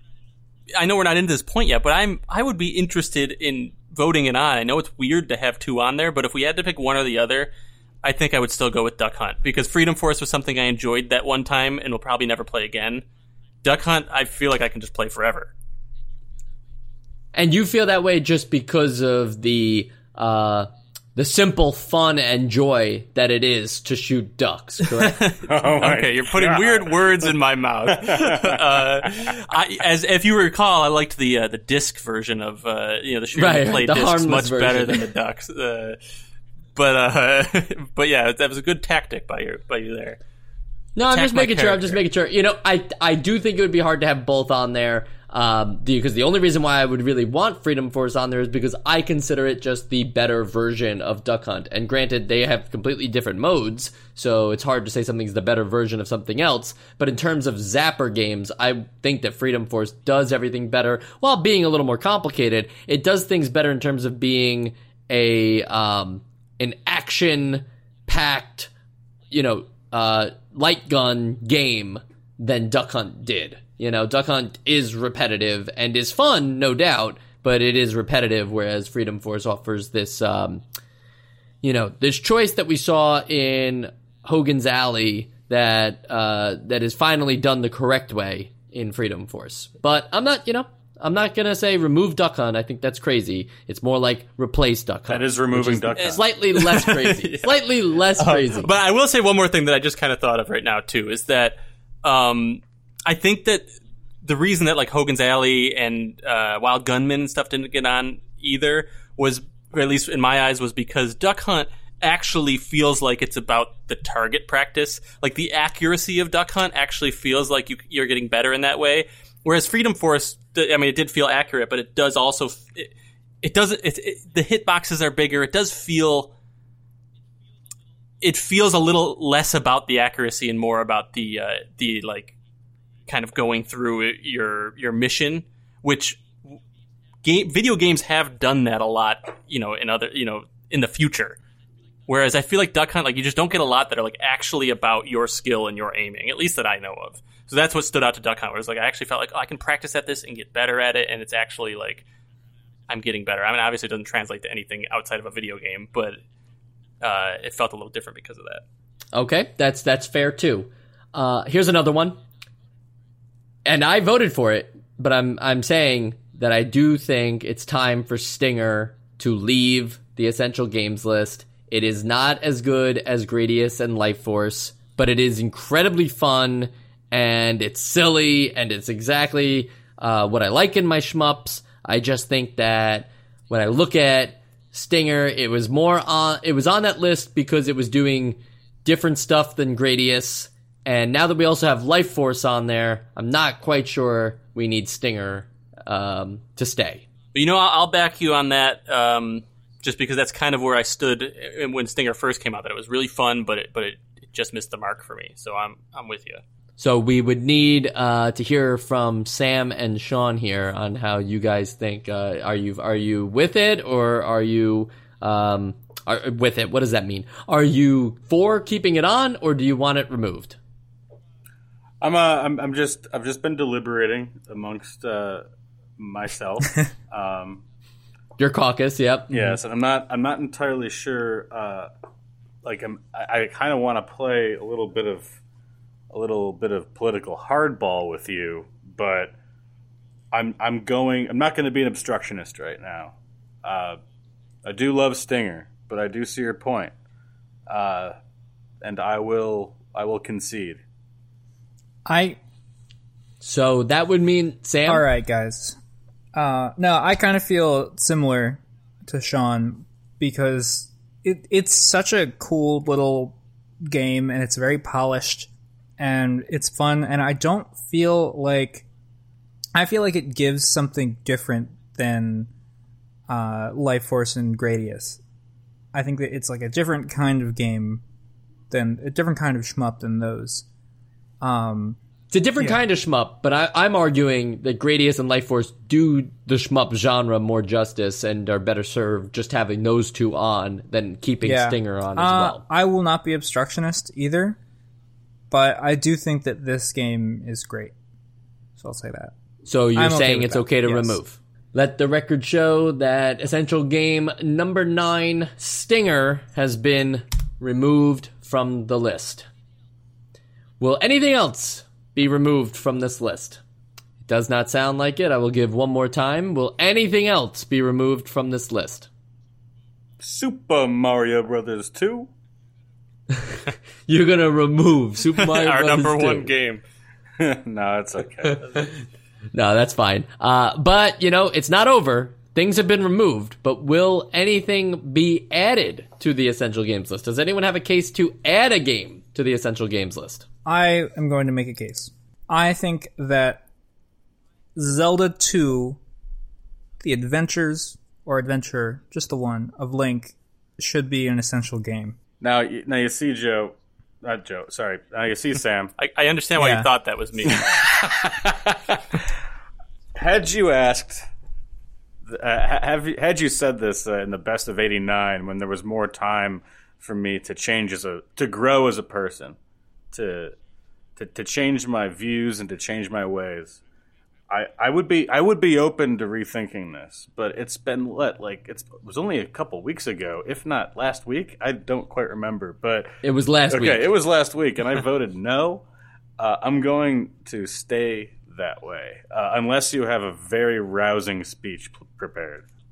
I have something just because I want to back you, Sam. I didn't. I should have spoken up more quickly because if you hadn't said something, I was also going to say this in mind, knowing that you guys just voted it not essential. So just to put my thoughts out there, I do see that Zelda 2 is flawed, and it's funny because the main flaw, the flaw that hit me the most, the fact that you need to play it with a guide. I mean, that there's the game is not designed so you know exactly where to go every time, is usually something that I would consider like a fatal flaw for a game. Like I never thought I would vote something that had that flaw onto the essential games list, but Zelda 2 did so much else right for me that I mean, obviously I voted it for my top game of 1988. I think that like everything else about the adventure element of it, about the combat, about every fight feeling like a one-on-one battle but not getting overly frustrating, and about just the journey as a whole felt good enough for me. And I just have a couple of games written down here. I don't know what it's going to do, but a couple of games written down here that are extremely flawed, but also in my eyes I would consider essential. These are not NES games, but Skyrim is like almost broken in some cases, but I love Skyrim, and most people love Skyrim. Uncharted 4 has a lot of flaws. If you play it again, it has a lot of things in it that feel slightly unfinished, like the certain weird open world areas, but still my favorite Uncharted game. And the original Pokemon games, which just are broken in a lot of different ways, but still I would put on my essential Game Boy game list.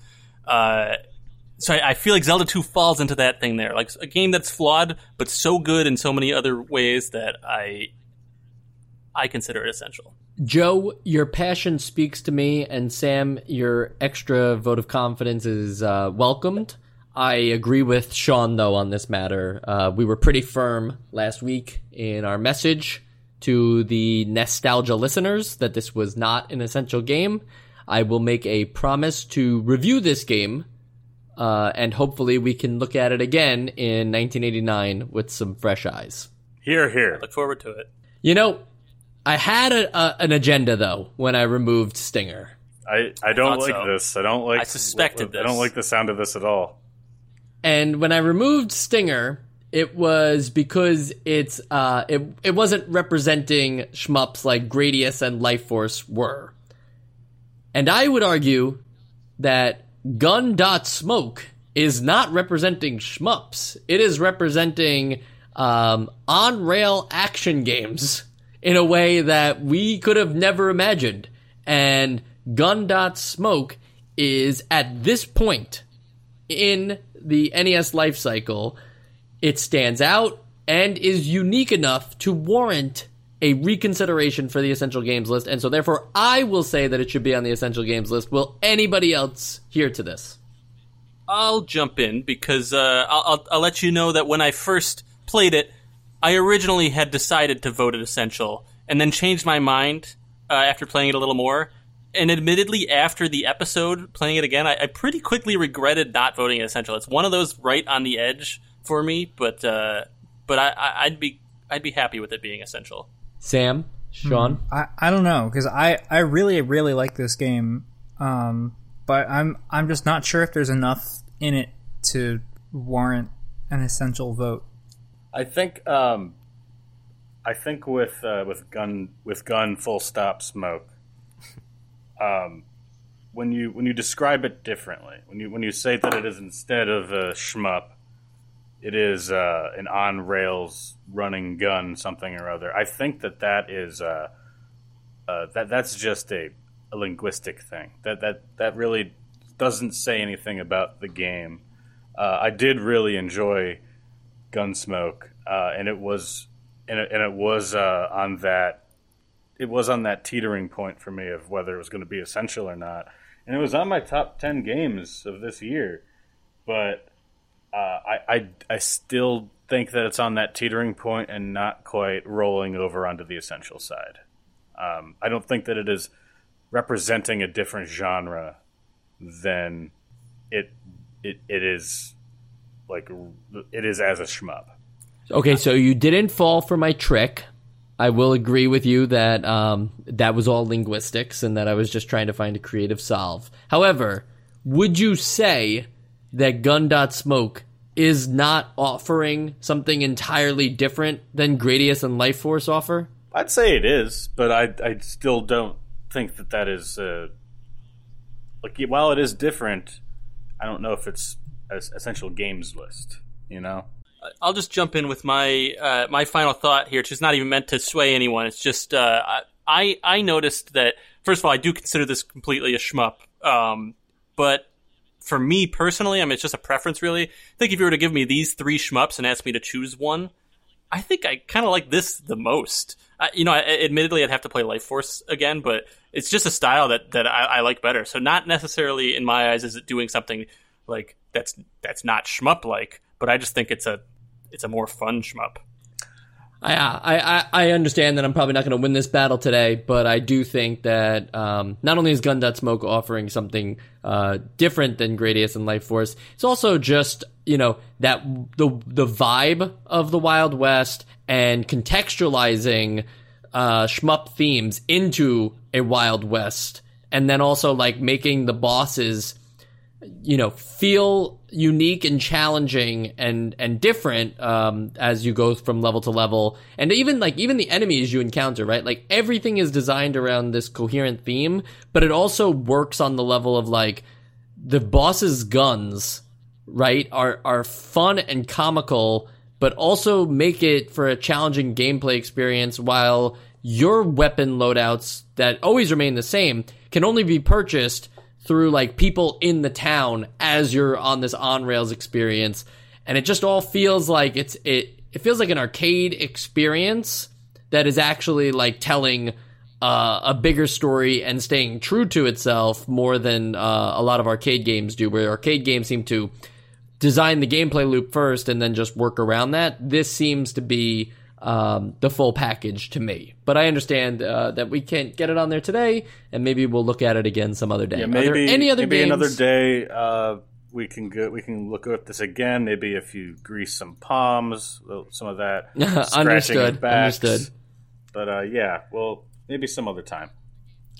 Are there any other games that are looking to be added to the essential games list? Nay. Sounds like nothing else. That was a confirmation from Sean. Sam, anything else to add? So here's the thing about Slalom. Every year. We'll get it back. It was the SSX Tricky of its time. No, all right. I don't have anything. And Joe, how about you? I'm good. If Sean says nay, then I say nay. That's true. You just follow him. I understand. Right. All right, so let me tell you where that puts us at. That puts us at 154 games played, 17 essential games, 28 games we think are worth your time, and 109 games that we think are certified bad shit. To put that in perspective, that is 11% essential, 18% worth your time, which is pretty close, and then 70% bad stuff. So when you look at that in the bigger picture, we should round out somewhere around 79 essential games, 130 games worth your time, for a grand total of just over 219 games that we think were fun, and then 507 bad games. That's what we're expecting. And that is if we keep pace, run. And I don't really think that we're going to keep pace. I may have said something similar in the 87 episode. I think you should just continue to remind people that we will not keep pace. Yeah, I think that there's going to be a lot more shovelware the longer we do this. Now, in our essential game genres, 33.3% are adventure, 26.7% are platformer, and 13.3% are shmup, which is down, obviously, because Stinger was just removed. Adventure games seem to be on the rise, but I could see a lot of these genres starting to become, all like equal slices of the pie as time moves on. I don't think adventure is going to necessarily continue to grow. I guess that remains to be seen, but I think that that genre title, or what defines an adventure game, is so open that it might start to take a bigger slice over time as well. That is true as well. Yeah, adventure and action games both kind of get this pass of like, well, it doesn't fit anything else. Yeah. So is it a long game or a short game? Yeah, exactly. Yep, and also just for some perspective, no numbers here, but sports and arcade games were the biggest before this 1988 season, and they remain the two biggest genres for the NES thus far. However, sports is starting to shrink. I think Nintendo came out of the gate with way too many sports games on the system, and everybody was like, well, those games are dominating, so we're not necessarily going to try to attack them. But every now and again we see a sports game here and there. But the shmup genre is growing. The platformer genre is definitely growing. And as I mentioned, the adventure and action are taking like an equal slice of the pie. So I imagine they will continue to grow. Lovely.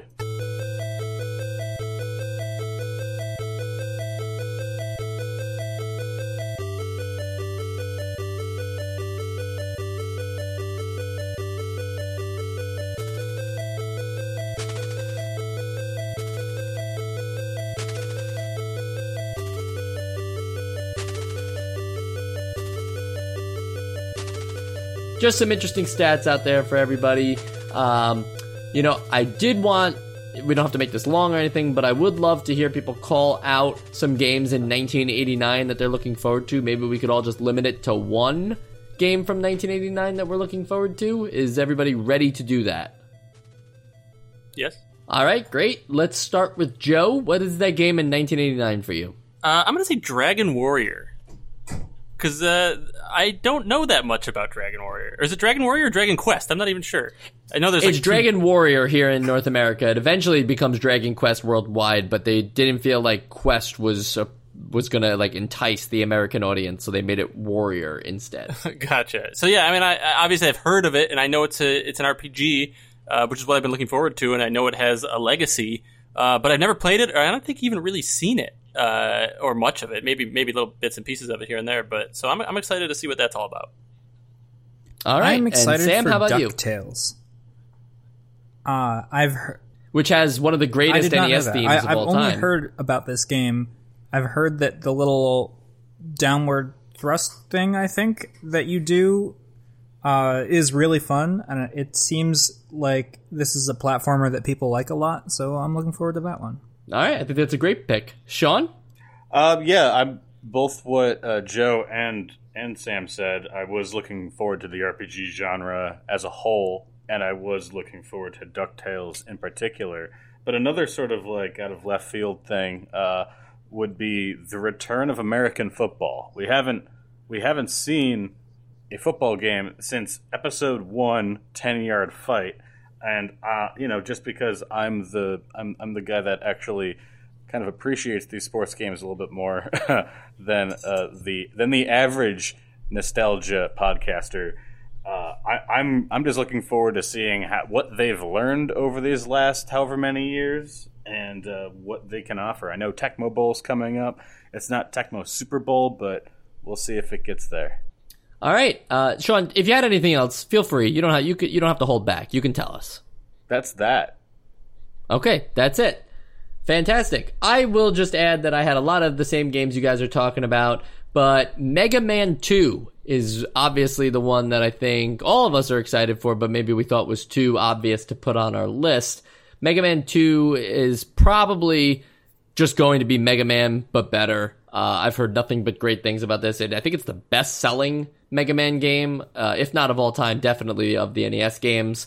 And it's going to start that legendary run of just getting a Mega Man game every year. So I'm looking forward to that because we missed it this year. Mega Man was last year, 1987. Also, just quick shout out, Ultima 3. That's going to be the first RPG we play, so I'm really excited for that. I've heard many good things about Faxanadu, so I'm really looking forward to seeing what that is. I have no idea what that is. Faxanadu? Faxanadu. Yeah, Faxanadu. Okay, just making sure. Yep. So I'm looking forward to that. Romance of the Three Kingdoms. I'm just surprised to see that on here. Wow. Like, I didn't even see that. I feel like I feel like I didn't know that those games came to the NES. I've never heard of those games. I've heard of the more modern ones that are like computer games. Right. And yeah, I don't know. Yeah, so it'll be interesting to see how that turns out on the NES. Obviously, Tetris, as we mentioned earlier. Hey, you got a lot, Kraken, Mike. Yeah, I know. One, you got quite a few. All right, last one. Track and Field 2. Okay, God I'm damn really it, excited.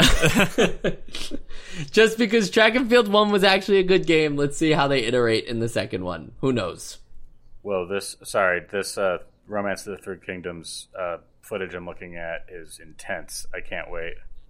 All right, that's all I like to hear. 1989 is going to be intense. It's technically season 5 for us, so that's great. If you follow along by podcast seasons, we'll be starting season 5, episode 1 next week with Bomberman. That's right, we're starting off big, a legendary franchise, getting a game. You may remember that we just played a Bomberman style game on the NES, but this one's actually getting the Bomberman title in it, so that's good. And if you enjoyed this episode and you're like, wow, these guys really do a lot and they make really long episodes and it took me like 4.5 days to listen to it, but I'm glad I made it all the way through. That's great. There's no time limit. These episodes never expire. You can listen to every single episode. In fact, maybe now is a great time to just start over and go back to episode 1, 10-yard fight, and just join us for the whole ride again. I kid, of course. We've got a lot more episodes to cover. And every Friday, continue to expect Nostalgia with more great stuff. I'm Michael Esposito. You can find Nostalgia at NostalgiaCast on Twitter. You can always message us there. And you can find me at Esposito Film on Twitter. And we'll be talking to you very soon. Wow.